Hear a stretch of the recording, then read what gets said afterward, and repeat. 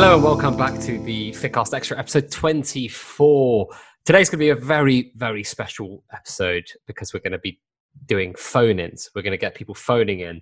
At the moment, there's only one person in the waiting room, which is very sad to see for me and Panda. But let's see how many people do dial in the end. But first of all, Panda, how are you doing? I'm all right, mate. What a week. What a week. It's a very strange week, isn't it? Yeah, I mean, it's a week on now, isn't it, from the announcement? And I think the community, it's fair to say, is still reeling from it. And the aftermath of that, it's not simmered down. I'm still frustrated, and I'm looking forward to seeing if we do get a few calls today, you know, how people are feeling and to hear any thoughts from them. We've got 3 people now waiting. Excellent. But, you know, have you reflected on what we discussed last week? Yeah, that's a good question. Any comments, anything nice said to you? I think a lot of people were inspired by your passionate rant. Yeah, it's a really good question, and one I was going to ask you as well. For me, I don't want people to mistake frustration with long-term belief. They're two separate emotions. Has my belief in the product been knocked by 1%? Absolutely not. Do I love the product? Yes. You know, am I planning to be on here for 5, 10, 15 years? Absolutely, because it's enhanced my life. I know more about European football than I ever did before. It's a way of life for me. And, you know, even transfers, which is my speciality, you know, no place can I kind of place bets to that degree outside of FI. So, yeah, that's on one hand. On the other side, I'm kind of hurt and upset and frustrated with how things were handled last week. Difficult to know where to start. If we leave the tech and the comms, or let's leave the tech to one side, because I do believe that NASDAQ are going to open up the kind of channels to enhance volume of bets placed and site traffic. And I think all of those problems go away. But for me, the comms piece is a big problem and it needs to be addressed. I think a mistake was made last week. If we look at red briefcases, we look at social media guys pumping up the announcement. I've got to question, Fig, and I'll ask you before I continue my rant.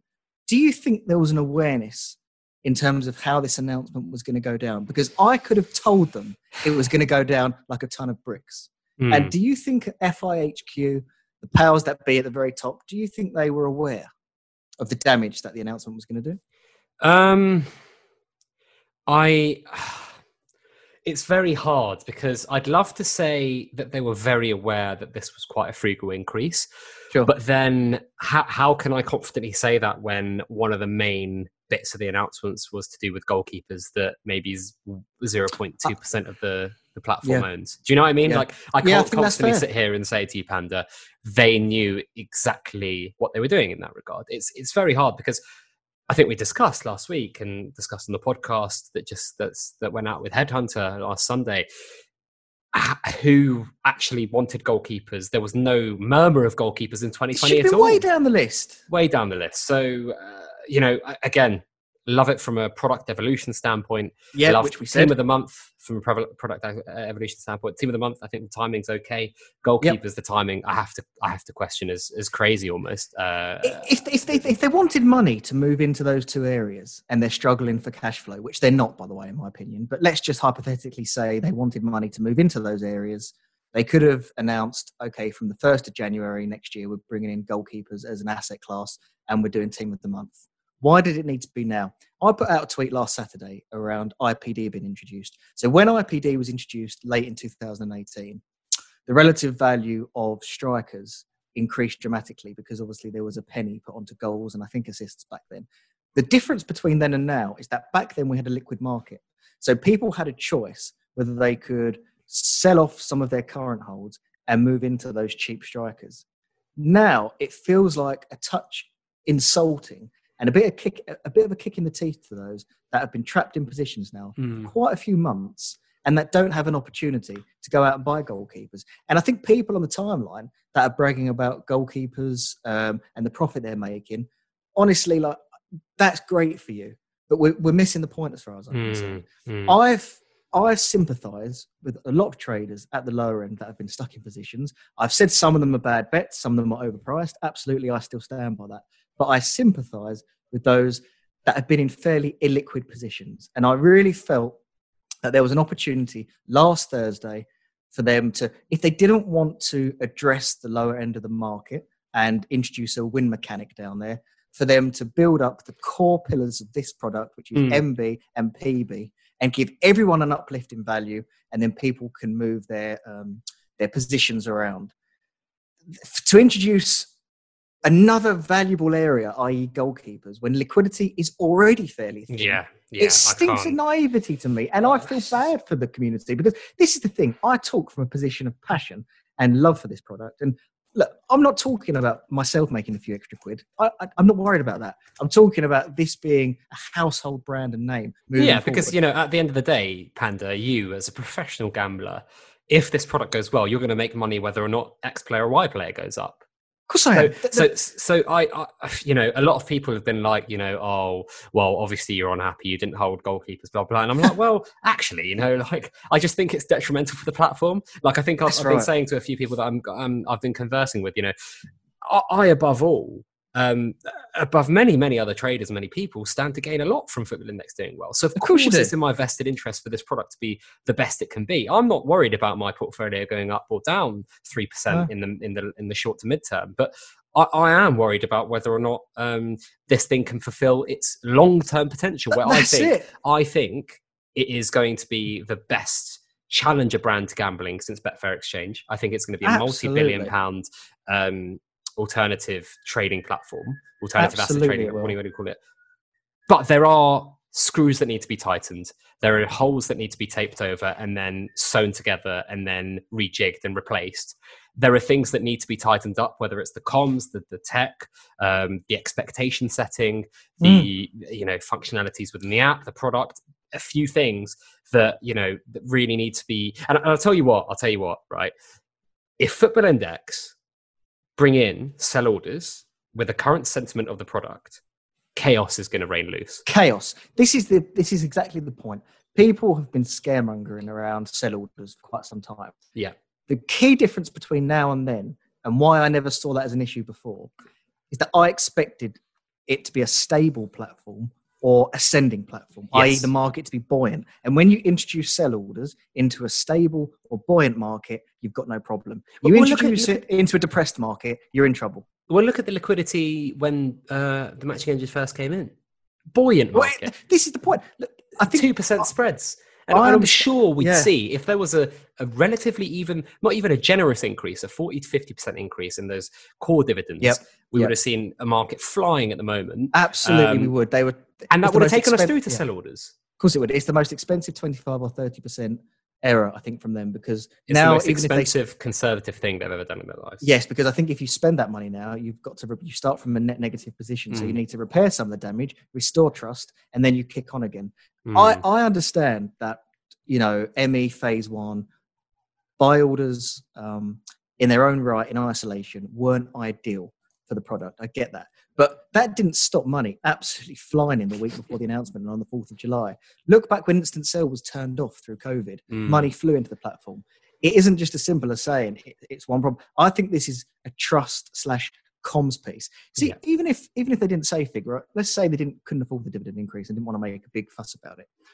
They could have just said, look, we're going to review it in 6 months' time, once we get through winter, once we understand if a second wave of COVID is going to hit. We'll review the economic climate in these unprecedented times next Feb, and we're going to do two reviews this year. Yeah, why are you tying yourself into an annual review? For them to think that this dividend structure is going to get us through a media revamp, a lot of IPOs entering the product, which obviously dilutes holds, and sell orders. Yeah. I'm struggling with that. And NASDAQ integration. NASDAQ. I'm struggling to believe this is going to get us through to next July. And I think it's disingenuous that they even float it out there like this is it for a year. Yeah. And I think, Panda, me and you have been speaking for the last, 3 months or so, 4 months about football clubs, right? And how they should have as much financial flexibility as possible throughout this COVID period. And for FI to then lock themselves in, and again, I'm not comparing them to football clubs, but to FI to lock themselves in for a year, you don't need to. It's quite strange for this. If you do need to lock yourself in for a year, perhaps explain why. But I see no reason why they do need to lock themselves in, because this is, as you say, it's unprecedented times, Fig. So why not do 2 dividend reviews this year and assess how the winter goes? Yeah. Right. Anyway, before we get into some of these calls, because there are about 7 or 8 people waiting patiently, I need to plug the Patreon. So if you guys haven't checked out the Patreon, loads of new people joining, even with this current state of affairs. Thank you very much for joining at this troubling time. Patreon.com/FI Guy. Joel from Index Edge did an absolutely amazing webinar the other night. It was stunning. He was like, I don't know about this. I was like, I'm sure it'll be good. And it blew everyone out the park. Blew mine and yours out the park by a mile. I'm not surprised because he's a super guy. He's a smart man. And also head over to The Athletic. So theathletic.co.uk/fig. If you guys want 50% off the Athletic subscription, it's £2.49 a month. I bought some hay fever tablets and nose sprays for £18 the other day. I felt sick, physically sick. So that's more than 6 months worth of The Athletic. I'm absolutely horrified. Anyway, let's get our first caller on the line. Okay, and I expect this to be very hit or miss, so don't be afraid to be quick on that trigger finger. Hello. Who have we got on the line? It's Soccer Index here. Soccer! What an opening caller! People probably think that's by design, don't they? But yeah. Because all I can see on screen is just random numbers, and then we've got a couple people that have named themselves very kindly of themselves. So what a surprise! Soccer, what have you got for us today? Yeah. Right. I'll get straight into it. So typically, Football Index's most important marketing campaigns are in January and August. Do you think they realise the importance of market sentiment in the success of these? I mean, it's a great question. It's a great question. And I worry, I think we've just been speaking with Panda here, Soccer, about market sentiment needing to be strong when they introduce sell orders. And, the marketing piece is really important as well. They needed to see a buoyant market when they did the Try January, promotion last year. It worked really well. The market was doing really well, and then more people joined, and it perpetuated itself. I mean, Panda, is that another concern? This massive marketing budget being wasted? I think it's spot on what Soccer Index has said there, because if you look at social media, they've turned the comments off to some of the tweets now, and social media is fairly toxic. I think market sentiment is an intangible, but it has a big tangible effect on the market. And if you've got new users who are the lifeblood of this product, depositing £50, £70, they have a quick flick on social media, they have a look, they put their money in, they can't trade, it's moving down, everyone's been negative about it, they're not going to stay on the platform, they're not going to be tempted to deposit more. So they're absolutely running the risk. It doesn't matter how great the marketing campaign is. I don't think it can overcome fully negative social media presence, which will kill it, and also a kind of fairly poor market conditions where you're not got full liquidity. So I agree with you, and I think they need to really think carefully over the next week. Don't rush the decision, but I think I agree with Soccer. Well, Soccer, thanks so much for dialing in. We'll let you go. Such a great point raised, and I don't think that's been raised by many people. The marketing side of things is going to be really important for FI over the next few months, isn't it? Absolutely, yeah. I mean, that's the thing as well, Figure out if the product was fully sophisticated, NASDAQ was in, it was all smooth, then you can maybe play around with these curveballs. If you've got a liquid market, introduce them. But the timing, it's woeful. Anyway. Thank you very much for dialing in, Soccer. Cheers, guys. Look forward to listening to it. Bye-bye. All right. Who've we got next? All right. Admitting. Hello, you all right? Hey, who have we got on the line? Joel. Joel. How's it going, mate?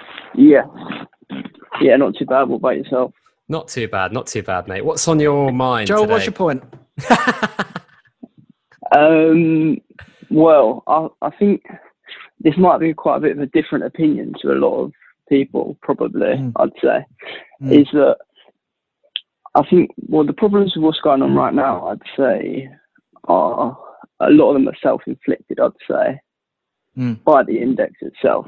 I mean, the sort of projection that they want to have with regards to sort of the people they're trying to target, I feel like Adam Cole's not really he's not really acting very professionally in the sense of like he wants to attract these institutional investors or whatnot. However, he's tweeting like someone who sort of is running like, I don't really know, like, do you know what I mean? It's not very professional. Sort of, if you want to sort of set a precedent of how to, like, I feel like he should have a mailing list or something like that with the traders rather than just like, it feels like very like childish sort of, I don't know. And no, like it massively increases expectations when you've got him doing that sort of thing. And I'd probably say it's sort of time for him to step back from Twitter because it definitely causes more harm than it does good. Joe, I think you made a good point there, Joe. And two things. I think number one, the higher point that I think you're making there is around communication, and that is from everybody at Football Index, from social media guys who accidentally tweet right up all the way through to the CEO. I think Adam Cole Q&A was kind of the start of quite a disastrous month, in my opinion. And I wonder, moving forward, Fig, if there needs to be now set Q&As. You send in your questions in advance, the guys have a chance to look at it, and then they can obviously publish the answers and mail it out. That's the wider point, isn't it, Fig, that there does need to be a level of professionalism now. We've gone from 0 to 100 million market cap. We've cruised through that. Now we're going from 100 to, say, 500, which, again, it should be comfortable. You agree with Joel? It needs to be now. I think that. Sorry, Joel. I was just going to say. I think that from a comms standpoint, Chris Harris, who's a comms professional, who's been on the podcast. We speak really often. I think he messages me every time they have a piece of comms. He kind of ranks it out of 10 and tells me what was wrong, what was good for it there, which really gives me some great insight. But he was saying that don't do Q&As if you've got nothing to offer. If you've got nothing to show the community, nothing to give us, then why would you do a Q&A? Like, it makes no sense to me for Adam to come out, do a Q&A, and people ask the hard-hitting questions. They ask, is PB going to stay the same in the next year? Is it going to change? How is MB going to change, and when is it going to change? Are we going to see pooled liquidity? When are we going to see NASDAQ, et cetera, et cetera? And if you can't give any answers to any of those, then what is the point in doing a Q&A? I have to question that. I think the problem is that he has a Q&A, and you have more questions after a Q&A than you do before the Q&A, which is like, it's really not good. I think that's fair, Joe. I think and even with the dividend increase last week, it's led me to spend a week trying to work out what the purpose of it was. You're right. It just leads to uncertainty, and markets don't like uncertainty. I don't as a trader. I think you made a decent point. I mean, I know this is actually quite strange, but he actually provided quite a lot of certainty, even though it's sort of, for example, I mean, he confirmed that they'll be keeping the same PB matrix, and like we're going ahead with the media buzz review, which he said would happen, so he's confirming that. But the issue is the sort of the hyping up and the expectations that creates. And I think the problem with Football Index is it's made a lot of people a lot of money who generally, I mean, they're not traders. They just bought shares in football players 12 months ago. They've now got 100% profit or whatnot.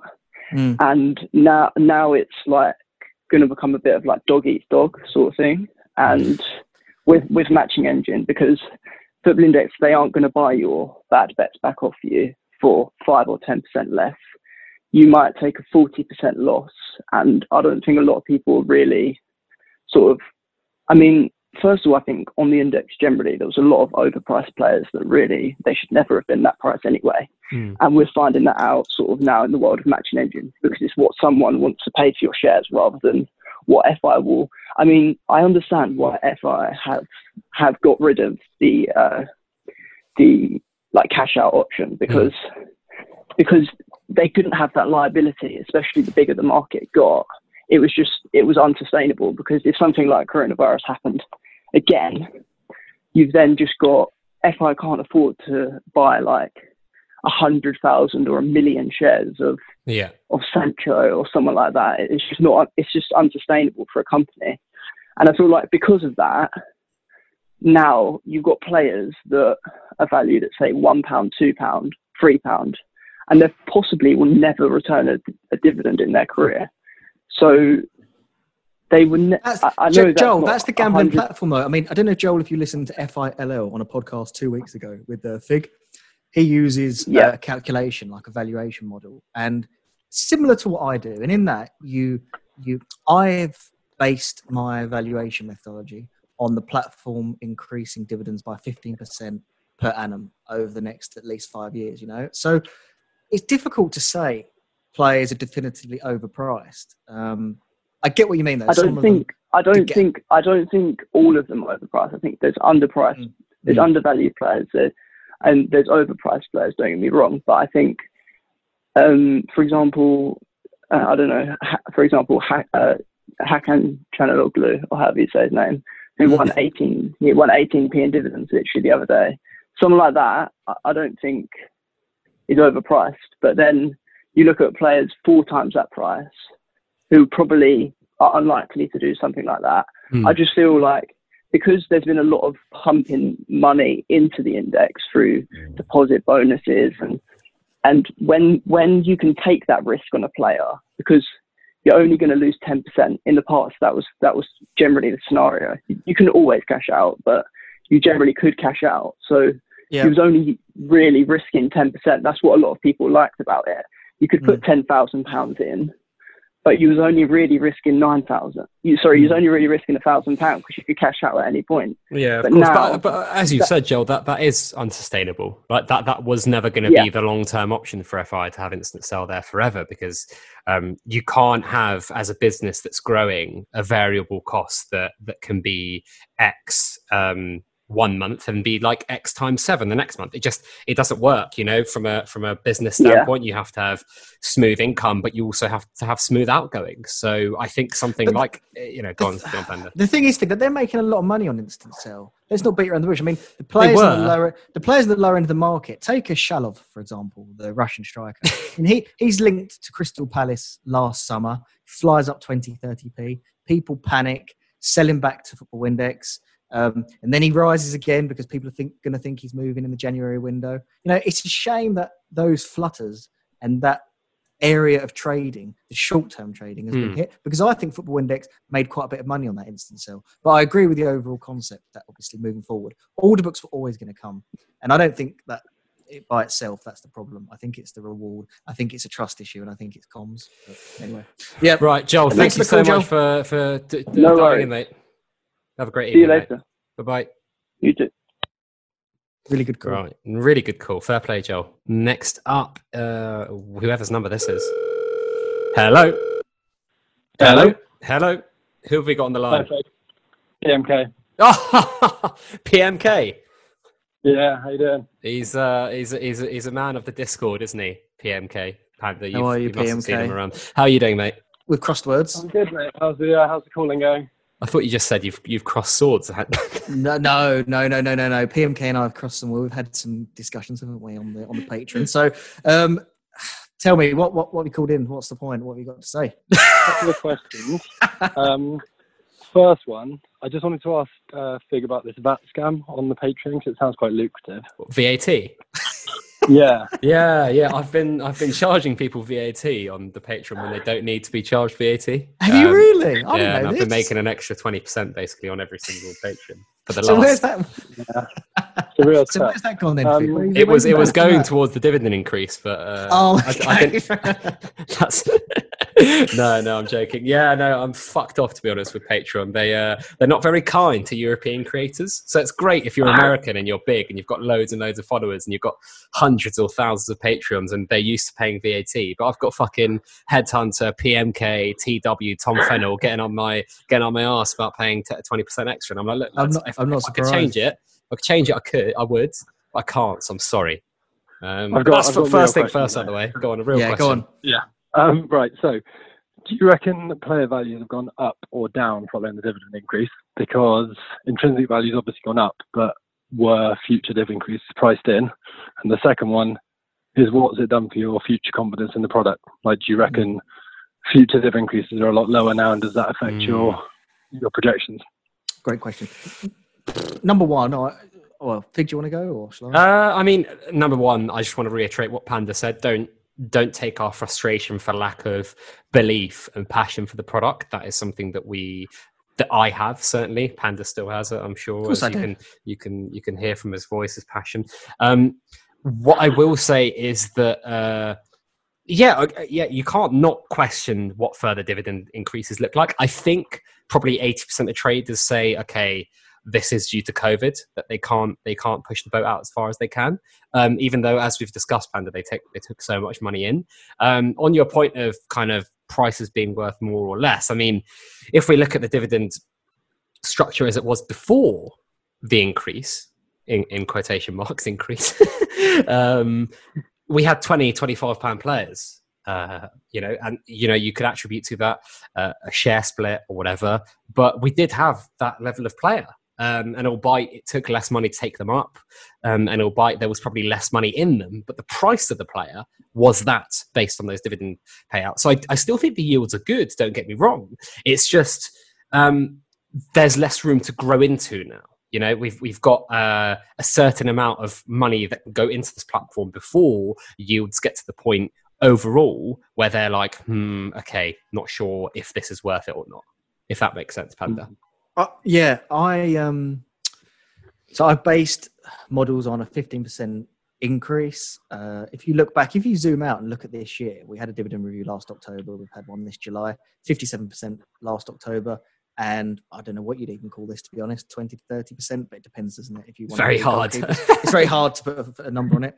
I think I'm not willing to scale back my future projections quite yet because I have to take a little bit into account, like the coronavirus, Adam Cole's tweet referring to a risk register.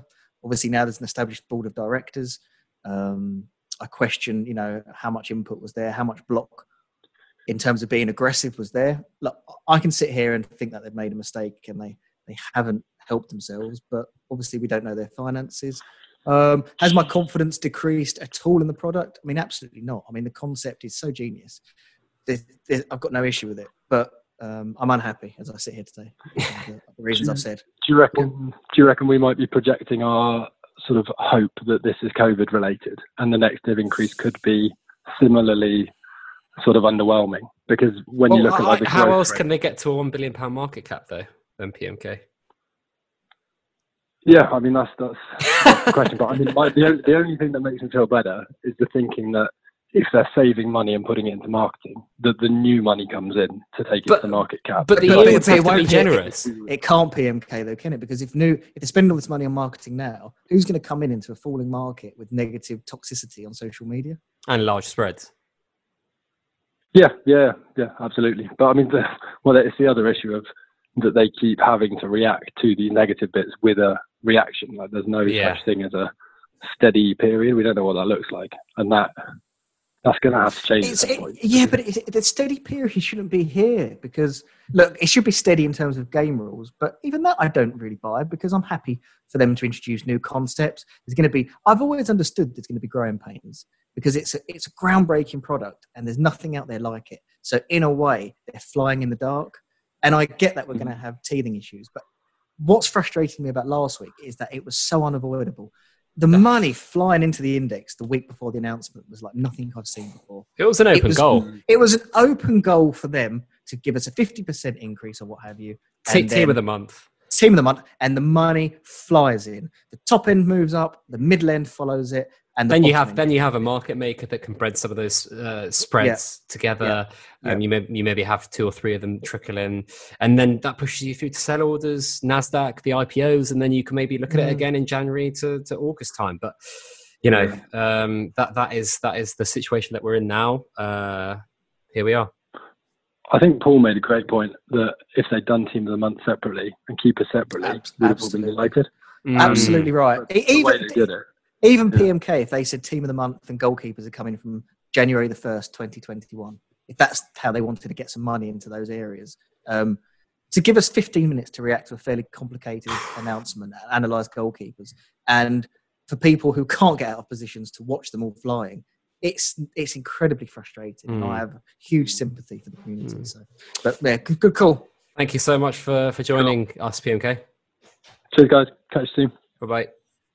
Cheers. Right, who have we got next? Hello. Oh wow. How you doing? A video. How you doing, Fig? Hello. Are you on a run? He said, "Run, fat boy, run!" Look at this. I've never seen anything like it. Well, what's going on here? Little secret, boys. I went out for my sister's birthday dinner, and I had a bit too much to eat. So I've told the missus I've gone for a run, but it's been more of a light walk. And just trying to burn the calories. Oh man, you're looking quite slender. You've got a nice stubble there. Run, fat boy, run. Stop it. Can I ask you a question? Can you hear us? And when you're in the waiting room, can you hear us just talking to other guests? No, can't hear a thing. He was just on. He was on hold this whole time, pretending to run. So tell us your story. I mean, you've only joined FI recently, haven't you? Or FI Twitter recently? Yeah. So I started in lockdown, just at the start of lockdown. I was meant to go on a trip to Asia, but I decided, obviously, I couldn't do that. So I thought I'd put my money into Football Index just to see it sort of gradually grow, rather than having it in my bank account, which wasn't making any money whatsoever. Yep. And it's been fun. I love the community on Twitter and stuff like that. And I've just started going out running a lot more. It's thanks to you guys. I've just been listening to your podcast, and it's just helps me run and stuff. So yeah, thanks very much. Is that all you're bringing to say? Is that all you wanted to say, mate? No, I've got a couple of questions. Oh, okay. I was going to say, it's so kind. No, thank you for the kind words. Let's hear your questions. Okay, so I've got a bit of a miscellaneous question, right? So you're on a desert island, and you're allowed to bring one World Cup football. And what is that World Cup football going to be? Bloody hell! One World Cup football. The football. I've got to go for the South Africa one because it just flew everywhere. So I just practiced my knuckleballs on the beach. Love that. Yeah, and for once, I'm absolutely stumped for words. To be honest, I'll take Wilson, the volleyball from Castaway with Tom Hanks. That's the only ball I can think of. I'll paint a face on it. I'll go swimming with it. I'll be buoyant with it. So I'll go for Wilson, the volleyball. Fair enough. Thanks, guys. So in terms of Football Index, obviously we've seen today that the 5 substitution new rule is to come in next season, and obviously it's going to vary between countries and different leagues. But how much do you think that might hurt a player's PV score? Good question. I've seen some data on this. FBI traders put some basic data out there. So number one, I think before it gets approved in the Premier League, 14 clubs out of the 20 need to approve it. So it may not apply to the Premier League. So that's point number one. Secondly, I don't know if we're going to see the same level of substitutions next season compared to this season. We had a long break, so fitness and conditioning wasn't at its peak. We've also got a lot of meaningless games. So you've had a lot of scores that have been 2-3, 4-0. So therefore, they've been able to have the luxury of lots of substitutions.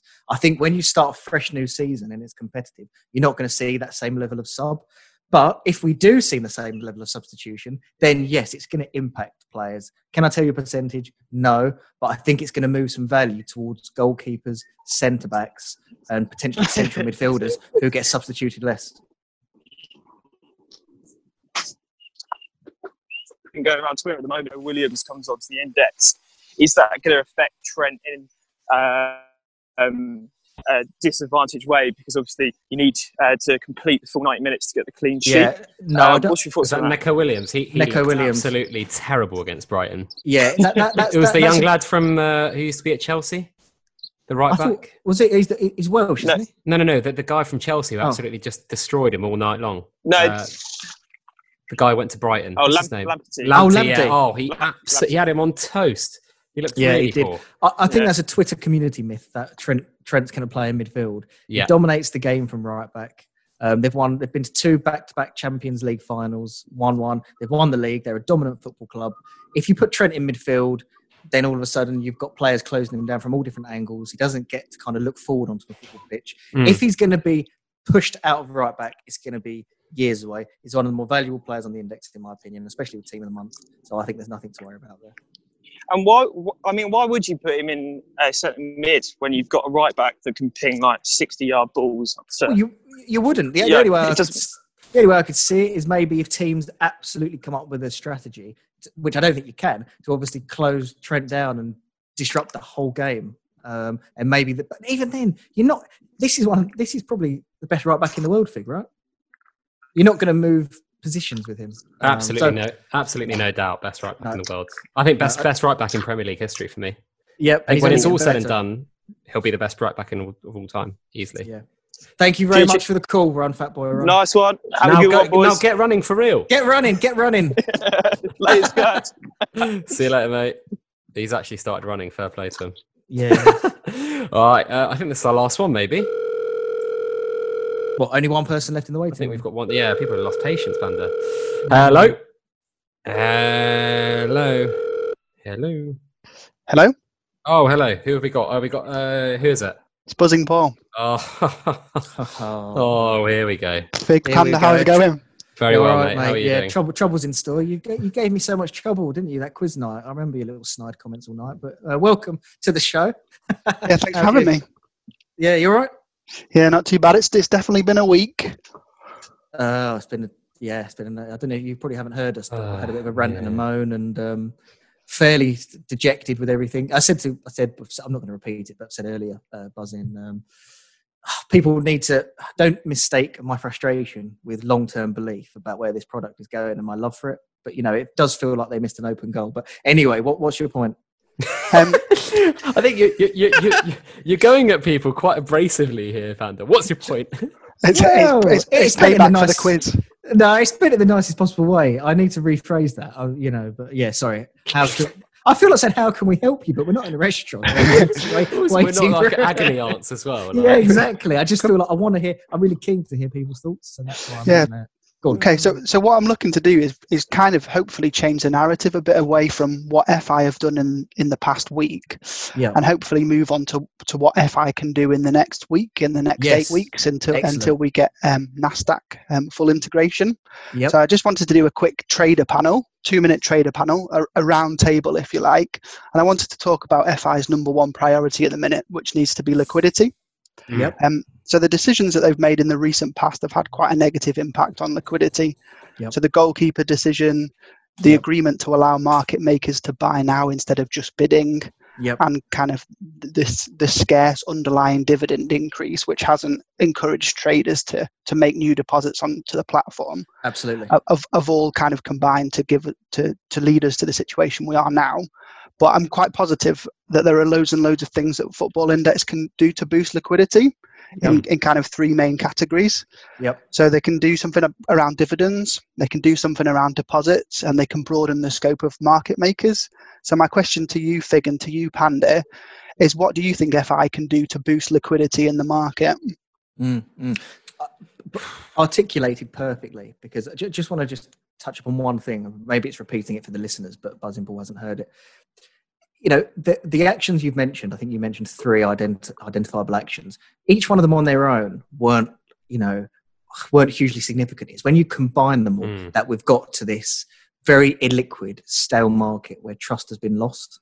So I think you hit the nail on the head. I think we start with dividends, Fig. Do you?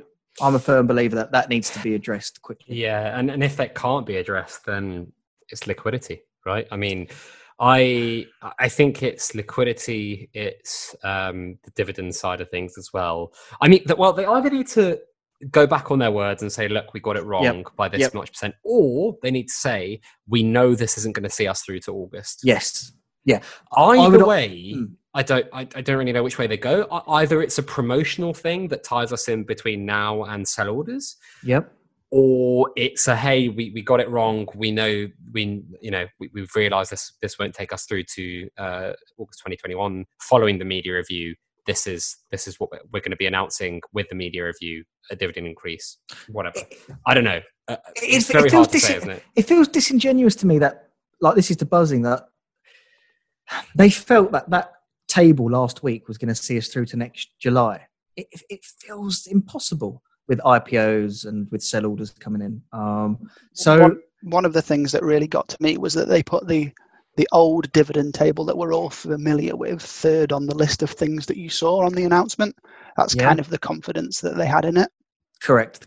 There was a big emblazoned 57 on the October announcement. This one, it was in small print. We're looking to pay out an extra 30% per month, and even that was skewed. So I believe that they can either swallow their pride and readdress the dividend announcement last week. Perhaps that's pie in the sky thinking. That's where I would start to stop the rot setting in. Secondly, I would think about media madness that runs for the whole transfer window, 5 places, enhanced payouts.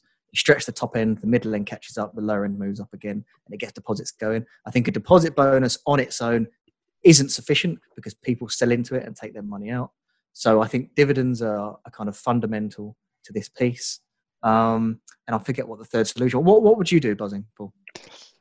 So you're both right in that. I think a temporary dividend increase via a promotion like Media Madness for whether it just be August when we've got a bit of a lull. And certainly September when not all of the leagues are playing. I think that would be good. I like the idea of a deposit bonus, but only into order books or just the second phase of matching engine. And I think there's some stuff that they can do around market makers as well. They'll be going out all over their kind of list of contacts really to try and get as much liquidity with market makers as possible. You guys, what do you think about the market makers, Paul, at the moment and their activity at the moment?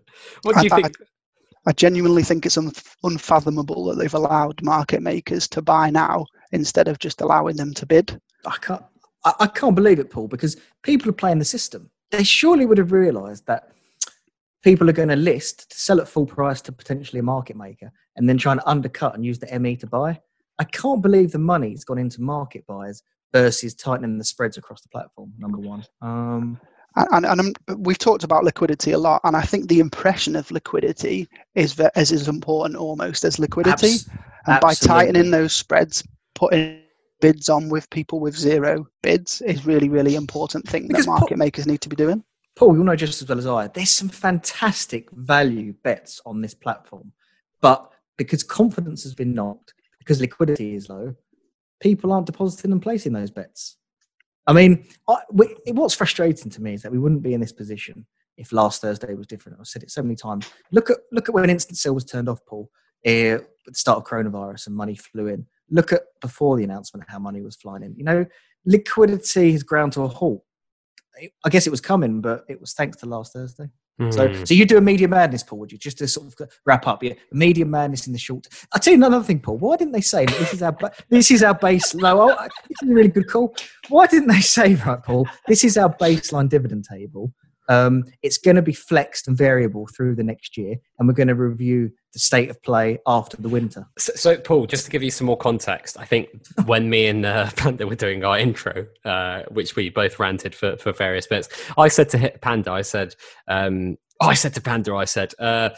during the last 3 or 4 months, me and Panda on this podcast, and I don't know if you've listened throughout, Paul, but we've been talking about how companies need to be given as much financial flexibility as possible. And we've been talking about that with specificity to football clubs mostly. But in this case, I don't see why FI wouldn't give themselves as much flexibility as possible by increasing dividends now. And then in January 2021 or February, when the winter's over and we know where we are with the second spike of COVID, and then say, look, we do want to tie us in every single year and make it into the T's and C's and only change dividends once a year. But because these events and the situation that we're in is unprecedented, we have to also do some unprecedented things. I think it would have been enough to have a little footnote saying that Football Index are constantly reviewing their dividend promotions. Like, well, that was again another quite vague and weird thing that Adam put in the letter with the actual dividend review. We will review our dividend table every year. Was it in line with market growth or alongside market, something like that, and market, which didn't really, didn't really understand what they were trying to say there. Are they trying to say there that it's going to be every year or that it might not be every year? They basically they pulled their punch and they've got hit back in the nose. They were complacent, I think, and tried to slip it past the community, but the community's too switched on.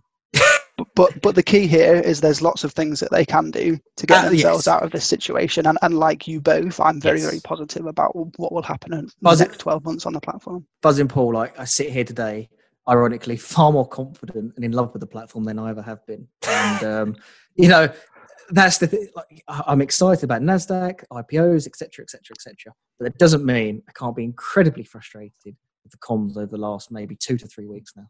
But there are lots of ways out of it, and I think it starts with a form of promo, to be honest. But let's see. Well, Paul, thank you so much for calling. Thank you.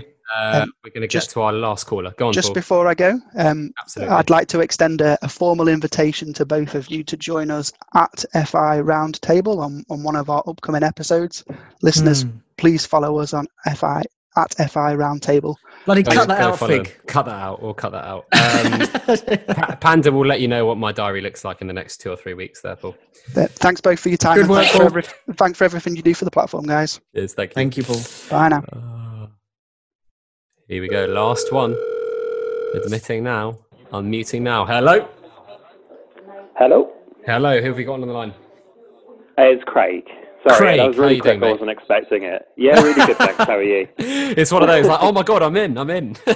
Yeah, I was thinking there was going to be a huge queue, but it must have just been luck of the draw. You're last. There was a big queue. This is okay. our 6th I'll try call. not to ruin the rest of it. No, go on. Absolutely. Tell us a bit about yourself and why you're calling in.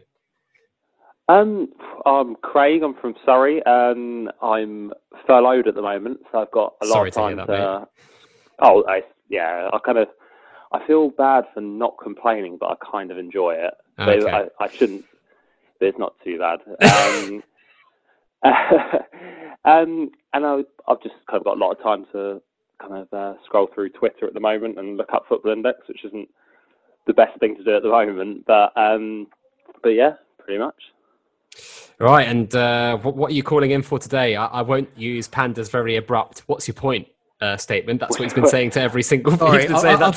Sorry, Craig. I've been getting overexcited because this is quite exciting for me, and I want to hear people's opinions. So it's not from a rude perspective, but anyway, what's your point? I've kind of wanted to ask a question that's kind of unrelated to the current situation. So hopefully it's not bloody hell, Craig. Just definitely bloody hell. That's what I was thinking.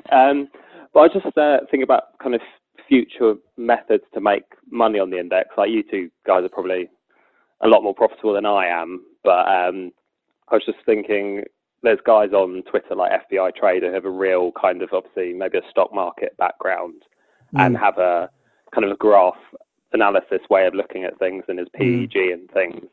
But I was wondering if, like, because my method is just to go completely football stats wise, so I try to avoid even looking at PB maxes and things, which probably sounds a bit counterproductive. But then I'm hoping that the players that I look at, maybe long term, even though they're not scoring well now, their kind of expected goals, etc., might in the future lead to good PB scores. But I was wondering where you guys think the money will be made in the future, if it's more likely to be the football side of it, or is it going to be, once it's a bit more of a challenge to make money, if it will be more down the stock market kind of analysis way?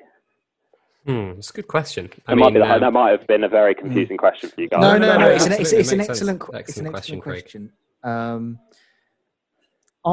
not a technical trader, so I don't look at candlesticks, I don't look at graphs, but I have huge success on Betfair and on Football Index, and I believe that no matter what the platform, there's many ways to skin a cat, and I think the key to being a successful trader or gambler is to identify your areas of strength, identify your edge based off of those strengths, and kind of play to it. I think when you try and straddle strategies, I don't think that works particularly well. I always use the analogy of like a cricket batsman. Like, you've got your scoring shots. You leave the ball if it's in certain areas, or you play a scoring shot if it's in an attacking area. So that's the advantage we have as traders and bettors. We can determine when we make a bet or when we execute a trade. So, and what you've described to me, I'm a firm believer in. I think watching football is critical. I think using football stats is the way to go. That's what I use. I think it's very easy to log on to Index Gain and to look at scores Index Gain or Football Index Edge, two great stats providers. I think it's very easy to go and look at scores over 200, scores over 225, and pull up a list. I don't think that's the way to go anymore. I think that edge has been eroded. So I think projecting future career arcs and players that are about to break through, that have maybe been unlucky missing chances, I think it makes the world of sense to me. Yeah, no, I'm really of the opinion that even when dividends don't ever increase, and I think I said this to Headhunter in the last pod, and I think I mentioned it on the pod prior to that as well. But when you have a situation where, and I think actually this was really well put in the webinar that Joel did. He looked at the ages of players and how they scored PB wise, and depending on how they scored PB wise throughout that season, looked at how much they'd increased. And funnily enough, 22 is the make or break age, Panda. At 22, if a player does well for PB, they get a lot of love from FI traders, and if they don't, they seem to fall quite a bit, which is really, really interesting. Or they don't increase that much compared to the market. So, I mean, maybe Joel can put up some screenshots of just that graph after this. But it's really, really interesting. And I do think there is that notion that if you can pick up players, that because no one can project someone's career. Oh, bloody hell! Sorry, that's. Dinner's got 10 minutes. I thought that was my phone. I was going nuts. I thought I turned off as like the one. Craig, just what are you eating, Craig? What have you got for dinner? Barbecue pork ribs and corn on the cob. My girlfriend's doing it, so we'll see. But it's very healthy. So minimal carbs. So I take it you're in quite good shape. No, not at all. No. Okay, that's irrelevant. Sorry, carry on. He's trying to go where back the fuck and was backtrack. I don't know where I was after. You were talking about Joel. You're talking about Joel putting. Yeah. So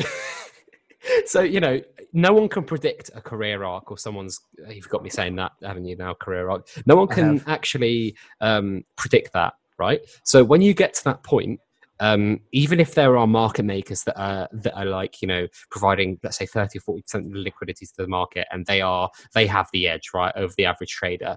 If you can pick out players that you think are going to be really good in a year, 2 years, 3 years, no one else, it's very hard to predict a player's career. And if you're better at doing that than another trader or whoever's providing liquidity or then you are going to make a lot of money on FI. And I think that is the key, predicting. Oh, bloody hell, we've got 2 more callers waiting. Fucking hell, where have they come from? Let's move through quick. If we do. Yeah, we do. That's my opinion. I really do think that you can still make a lot of money even when the market cap maxes out by predicting players that are the next big thing, if that makes sense. Craig, you're on the right lines. Keep up the good work and you'll keep making money. Stay in touch. Oh, amazing. Thank you for the time, guys. No worries, man. Thank you very much for joining us. Thank Thanks. Have a good evening, guys. Cheers. You too, mate. Enjoy the ribs. Thank you, guys. Thank you. Right, who have we got next? Oh, gosh. Hello? Oh, it's the Kaiser. How are we doing? Oh, flipping it. It's all I needed at 5 to 8. How are you, Kaiser? How's the pork going? Are we having a good day? I mean, mine on the app says I'm flying. My app says, let me tell you what my app says, Dick Kaiser. It says that I'm up a lot, and I'm not up a lot. I'm plus 2.33%. I'm apparently plus 11.38% in the last 24 hours. Yeah, I'm 5% apparently.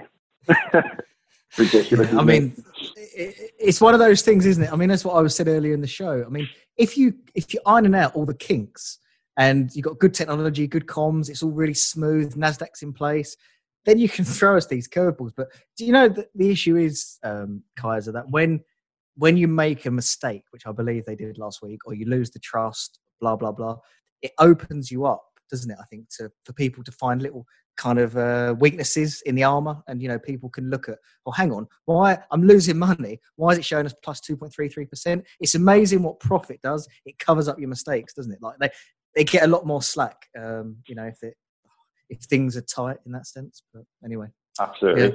I don't think it's been right at any point. No, I don't think it has. It hasn't. Never. It has never. It was right for, I think, like a week. And then it's never been right again. Which is listen, lads. I've got questions for you to come on, mate.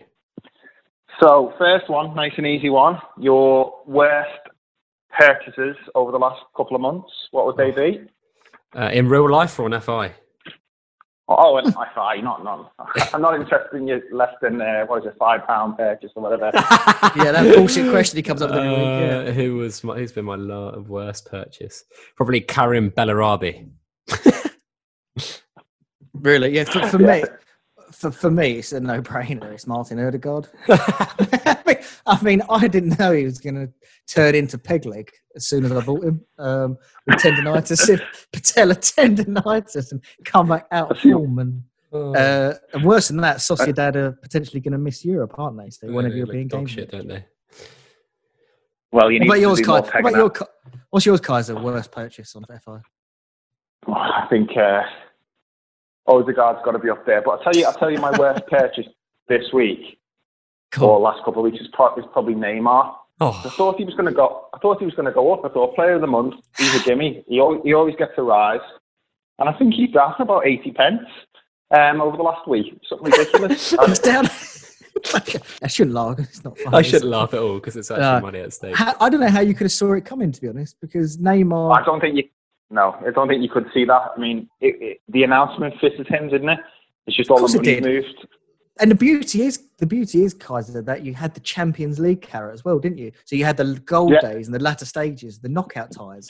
It was thought through. It was like, and the announcement was a nice announcement. I mean, look, it wasn't the most obvious one. I mean, it probably was actually, but like, I didn't buy him on the day. I bought him in the league, and he's not a player. I don't really like buying players above 26, 27 generally, but he was the one I thought he's definitely going to get a rise. Announcements comes in, he's bailed out by the Champions League. PSG has a good run as well. I can't remember if the Champions League draw was done before the announcements or not. It was after it. It was after, but it's worked out. He's got a good run. They'll probably go close to winning it, unless Atletico probably knock them out. So all things are in his favour, and he's just dropped, and it's just a sign of the market, isn't it? When you've had the person that being a trailblazer for the market, it's such a good point by you, because outcome bias. It shouldn't. I don't think retrospectively you can look back and hammer yourself and say, "Why did I make that trade?" It was a complete curveball from FI in a fairly illiquid market.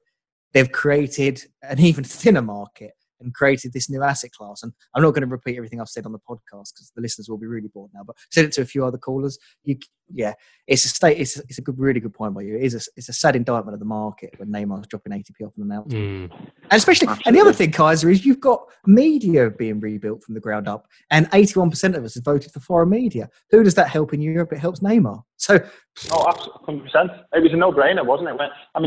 There's easier ways to make cap appreciation than Neymar because he's quite highly priced anyway as a premium player. But you could never have foreseen that he was going to go down. I was expecting at least a 10% rise. But there we are. Right, any other points? The second question? Yeah, absolutely. So I've been on the pod before and mentioned I work for the bank. And in the bank, I face off to bankers and comms professionals on a daily basis. They're always great crack, aren't they? Absolutely. So right now we're doing a piece of work for COVID-19, our response. So we've got a fund that we've pushed out and donated to charities, and there's a common strategy behind that, and that takes hours and hours of work. It has to map up to our comm strategy. We storyboard it out. We work out who all our stakeholders are. We really go to town on those announcements because anything that goes out is open to the public, is open to criticism. There's lots of people that pull together on that comms announcement. So bear that in mind. My question is, when FI come out with these announcements, do you think any type of thought like that goes into it, or do you think you just sit in the pub, have a couple of pints after the game of pool, and just wing the announcement? What do you think? How do you think they strategize comms announcements? I don't think it's anywhere near as airtight as a bank would do. I also, to give them some credit, I don't think it is in the pub. But I don't know if I have an internal comms person. I don't know if they have a comms agency. But I guess I think Panda on the last pod we said that their comms have improved on average for the last 4 years, but they're still not fit for purpose, are they? It's time to slick it up now. As I say, there's one thing going from 0 to 100 million, as I've referenced in the podcast before. Now we're at the next level and we're moving up in the game, and Nasdaq are coming on board. For you to put out an announcement where they discuss Opta, I don't know if Kaiser remembers this, but in the announcement last week, in some of the text, they spoke about Opta. What happens if a position of a footballer changes. That was in relation to team of the month. And the answer from FI was that Opta don't change positions in the season. But that's just simply not true. We've seen they do move them in season. It's happened over the last few months. And I think they had to take that piece out. So when I think about comms and sitting down and planning it, I've got issues with just the basics, like, typos, making sure the information, as you say, is airtight, structuring it, testing it on a trader panel. How's this going to go down? Reviewing it. I don't think it needs to be anywhere near a bank level or where I used to work, like a Big Four, like a professional services firm. You don't need that level of expertise and for it to be that airtight. But we're a long way off where it should be. So I don't know the structure of how they do it. I don't think it's over the pool table, but equally, yeah, it's got a long way to go. I was thinking about it earlier, and it's obviously bothered me to raise on the pod. I'm sure it's bothered lots of people. But, it's not actually that expensive to do comms announcements. You don't need to hire loads of people. You probably need a couple of people, but you can outsource it. So we outsource as a bank. We use specialist comms agencies that we pay. Even though we're a bank and we've got thousands of people working for us, we still outsource things.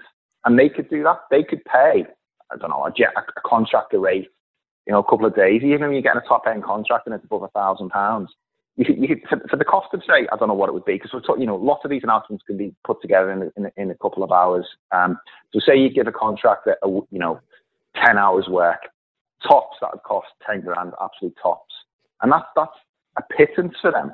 That's how easy it would be to do, especially for these strategic announcements. They really, I think, they have to outsource that. Get some specialist guys. Do they need to outsource it, Kaiser? Because they do a lot of comms. Why not hire someone? Well, I'm just thinking about the cheapest way. They absolutely should hire somebody, and pay them a salary of, say, I don't know, 50 grand, 40, 50 grand, whatever the going rate is for comms professionals. Get someone in that actually knows the stuff. But if you don't want to do that, at least get a contractor in, that you've got, that you can turn the tap on and off for. I think it's not.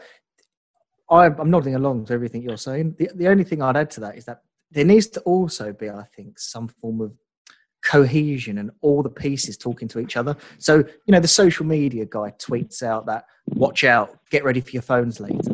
So we're all holding our phones, nothing arrives, and then Adam Cole tweets at 9 p.m. So there's the afternoon tweets as well. Yeah, social media guys that run that channel have got to talk to your customer exec team that talks to the trader and next to the community. They've got to feedback to Mike and the team there, because he's putting out red briefcases and gosh, leaving him open to such negative comments on Twitter, and people are using it today. That's got to go back up to the board. There needs to be, I think, a tighter knit between the community and FI. Well, and then they go on. Go on. No, go on. So, go on, Kaiser. He shouldn't be writing on Twitter. It's like if I think of our senior MDs or our board level leaders at our bank, they don't write stuff on LinkedIn or Twitter. They have someone that does it for them, and they have the account details for whoever that senior leader is and write from their account, which, it might be under their name, but they're not actually doing it. So you have a couple of people from FI that should be thinking about the types of questions, the preemptive questions that are going to come up.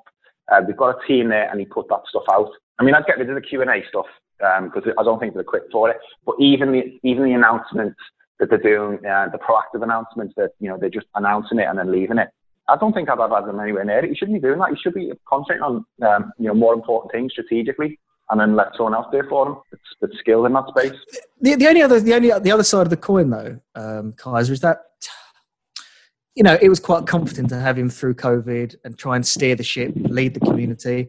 And perhaps there was a little bit of naivety there, thinking that, let's stay in touch with the community, let's do a Q&A. But really, that was the start of quite a negative period. So I think now's the time where, if there is a Q&A or something like that, then questions are sent in advance.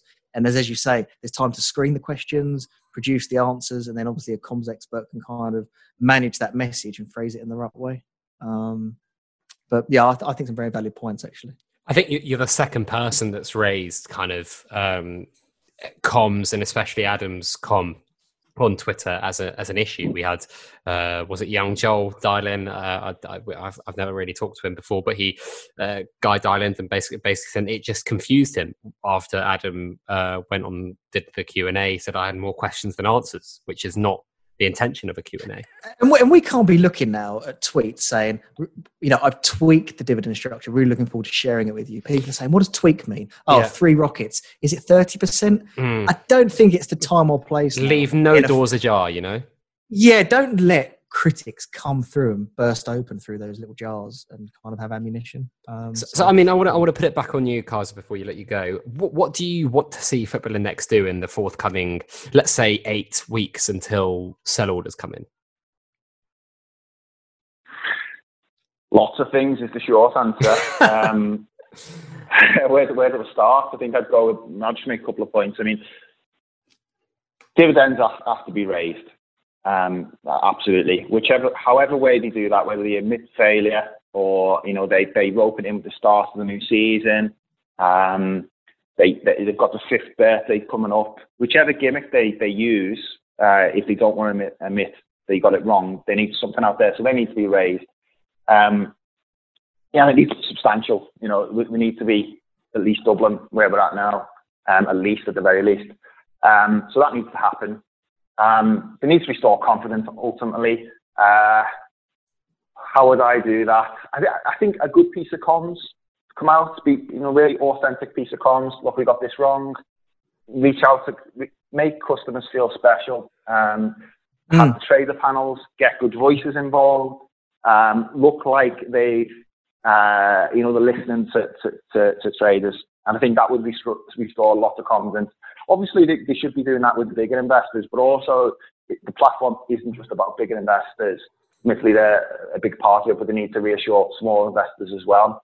Of course I do, Kaiser. Just to jump in there. Absolutely. I said earlier, you got your guy that deposits 50, 100 quid, enjoys it, gets a feel for it, makes 10% in a couple of months and thinks, you know what, I'm going to deposit more. That happens time after time after time. It's like the lifeblood of the product. And, not everyone is going to come on and deposit 100K in one go. And the other point I just wanted to where was I going with that? Carry on, Kaiser. Sorry, I forgot where I was going. I think the stuff I wouldn't do, I wouldn't be coming out. This might be an easy way to answer the question. I'm not sure deposit bonuses are the answer. I mean, everyone loves a deposit bonus, but people use that as an opportunity to sell. I don't think bringing sell orders in straight away without addressing the other things is a wise decision, because people could just use that as an opportunity to leave the platform. So I'll be thinking about, before I bring in those media as well. I mean, that's the thing I've missed there. Media needs to be sorted out. Give people some excitement for the future. Yeah, I mean, lots of it's not common sense. Lots of it isn't difficult. It's all common sense, isn't it? Really. It is. And let me just jump in, Kaiser. I remember what I was saying there. Trader panels. So for those, I've said this before on the podcast, but I happened to be at a trader panel last October, and we had such a great blend, young and old. Small ports, big ports. We sat around and we spoke about the onboarding experience and how difficult it is for new traders. And I think they listened, they recorded it. We spoke about how the academy could be improved. And it felt like a really valuable session. So it's a shame that they've dropped off. And I do hope to see them kind of reinvigorated again over the next few months. Because a lot of people, have the best interest of this product at heart. I mean, I can only talk for myself, but a few extra quid's nice, but I'm more interested in this being around for 10 or 15 years and becoming what it can be. Yeah, I mean, I'm really not bothered about the tips this week, because that's not important. No. It's not the money, is it? It's not the money. No. It's the strategic direction of the company. And for the first time, since I've been on the platform 2 years now, started World Cup 2018, and just over 2 years. And for the first time, I think I've doubted the long-term direction of the organisation. Wow. And that's the first time in 2 years I've been, selling it to friends, anyone that will listen. It's a fantastic concept. You can really see the business model. We've got it nailed. And I think it's the first time I've been doubting it this week. Wow. Sad way to leave the leave the podcast. Anyway, chaps, shall I let you get someone more intelligent on? No, I'm going to go and watch. I'm going to go and watch United Palace. So I'm off actually now. Thanks so much for joining us, Kaiser. Cheers. Come on, Mason Greenwood.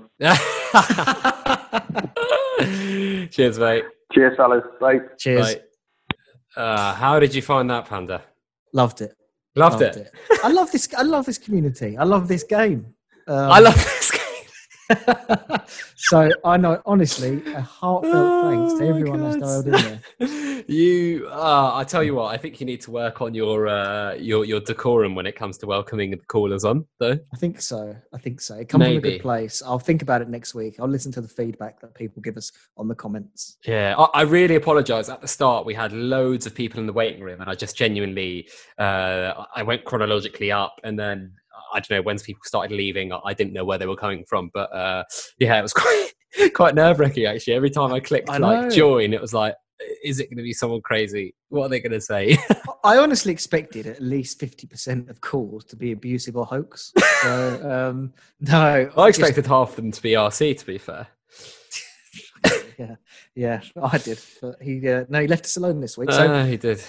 What a pleasure. You enjoy it, Fig? Yeah, I really liked it. Let's try. Really good, isn't it? Really good, really fun. We'll have to try and we'll do more in the future. In somewhere. Maybe every couple of months or something like that. I prefer this to a hot mic. Yeah. Oh, well, we need to get back on that, actually, I think. It's the one. I think it's the future of broadcasting, mate. I have to apologise, by the way, because I've got your WhatsApps, but I didn't read them until today, so I'm going to reply now. So you're not the only person he doesn't, reply to on DMs, guys. Don't worry. He doesn't respond to the mogul either. Oh, we've got someone else join the call. Should we have to, just say to them, we've got 3 minutes, mate. We've got 3 minutes. Quick. All right, let's. Hello. Hello. Whoever it is, we've got two minutes. Yeah. You've got 2 minutes. It's TW, boys. You all right? Well, TW, you've got 2-3 minutes before Panda shoots off. Panda, how are you doing? About? How are you doing, TW? Welcome. And what would you like to say? I don't really want to talk about the index, to be honest, boys. It's a bit depressing, isn't it? So, how's life, really? I've just been playing golf. Oh, you've been playing golf, have you? Yeah. How'd you get around? What score? No, I'd rather not talk about it. No. Tell us. Let's link upon that. What's the tactics then to kind of get away from the index? Is it golf? How have you been distracting yourself this week? If you don't want to talk about the index too much, I've not been distracting myself. That's why I don't want to talk about it. It's been the first time. In these last 3 hours, it's been the first time in about since the announcement last week that I don't want to talk about that either. That I've stepped away from the index for a bit. Because as negative as the timeline is, and it is very negative at the minute, it's also you can't keep away from it, can you? Because you're hoping there's a turn somewhere, but the turn isn't coming at the minute. So, well, give me your 60 seconds on how you felt about the announcement and how you felt since. If it wasn't built up the way it was, I don't think I'd be half as disappointed as I was, to be honest with you.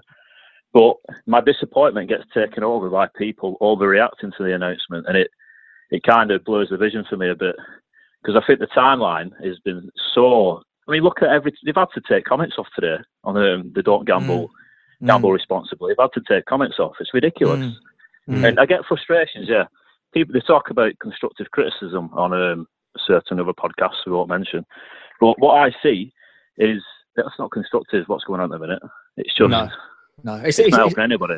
It's a really good point. I think sadly there are a dozen, maybe more, probably more accounts that have probably by the same person.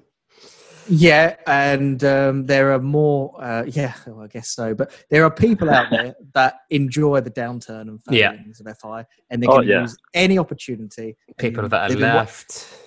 People that have sold up, that want to get in cheaper. People that are just bitter, that can't leave it alone, they've got nothing else to do. And sadly, they're now lapping this up. And that's what frustrates me, because I love this platform more than most. And, it's not actually about the money. It's about the enjoyment that it gives me. And so for me to be critical of it hurts. But, and I don't necessarily, I'm almost put in the same camp as what I would call vocal trolls. But, then again, they didn't help themselves, FI, in that sense. But, so I think inevitably FI, a large company now, they have to understand the community they've got on their hands. People that are used to winning a lot of money aren't cut out for necessarily, not everyone, sorry, but there's a minority that aren't cut out for dips, that react off the handle to kind of announcements. I wish I could change social media, but it's not just FITW, is it? I mean, look at keyboard warriors that criticise celebrities, all sorts out there. So sadly, I think it's just part and parcel of it. And social media made FI and was a big part of that. And sadly, I think you're always going to get a few negative Nellies at the same time. So the advice I'd give, honestly, just mute these accounts. I don't know why, as a community, we don't. I enjoy it. I enjoy it as well. Oh, that's fine. That's fine. Then you carry on enjoying it. Then, yeah. I enjoy the back and forth. But like you yesterday, you put 2 tweets up, constructive. They were fair. Some of the things I'm seeing, like this, it's a dead platform and all this. It's just ridiculous. These are from traders who I imagine have got quite a bit of money in. So why are you slagging the platform off so much? Because any new pair of eyeballs that have been on in the last week, they ain't coming back after what they've seen. Spot on, TW. As I said a little while ago, to think, we've got this big aggressive marketing campaign. It's going to be nipped in the bud because new traders that deposit a bit of money are going to check out social media. They're going to look at the state of the market, and they're not coming back, as you say, because we're using the hashtag wrong. We're using it for nonsense. Even a couple of friggin' eyes, I guess you call them acquaintances, use it for nonsense. And it's not a good look. It looks cheap, and I think we need to do a better job. But inevitably, you can't control it. But yeah, excellent points, and thank you for calling in. Excellent. I've got a dash now to go and watch United Palace. Thank you so much. Are you going drinking some milk? Oh. I have. I got. Do you know what? I ordered a Pizza Express, and I've got half the pizza here in front of me. I got some dough. Just got out of business, aren't they? What, Pizza Express? Nah, they've been running out of lots forever. There's a lot of shots. Yeah. Have they really? But then serve a lot of coffee shops though as well. What have you got from Pizza Express out of interest? I'll open it here. I've got 6 dough balls left, and I've got half. I think it's an Americana, American hot. All right. I don't know what that's called. Yeah, so I got it cold though, so I'm going to have a go and have it with the game. Right, I need to go edit this podcast. But TW, thank you so much for coming on. Take care, TW. It. Thank you. It's been a pleasure. Absolutely. Mate. Cheers. Well, Panda, I'll let you go, mate. Where can people find out more about you? At sporting_Panda. And when we speak next week, I think things are going to be a little bit more positive. Ominous. Ominously good, I guess. Thank you very much, everyone, for listening. Thank you, everyone who called in. Everyone who called in and couldn't get through, sorry, comes with the territory, as Panda says. A lot of people tried to get on. I lie, there was only about 10 or 11 that tried to get on. Don't say that and ruin the streak. No, there were. I think there were like 10, 15, 20. I honestly, because on Zoom, I couldn't see how many people were when it got past 5. Oh, so honestly, there could have been loads. And obviously, next time we'll try and make it so we get through more. We'll do like a timer. You got 2 minutes. Yeah. Let's do that. Cool. All right. Thank you very much, everyone, for listening. Thank you, my friend. Day. Have a great evening. Remember, Football Index is a gambling platform. Only bet what you can afford to lose. Stop when the fun stops. And thank you very much, everyone, for listening.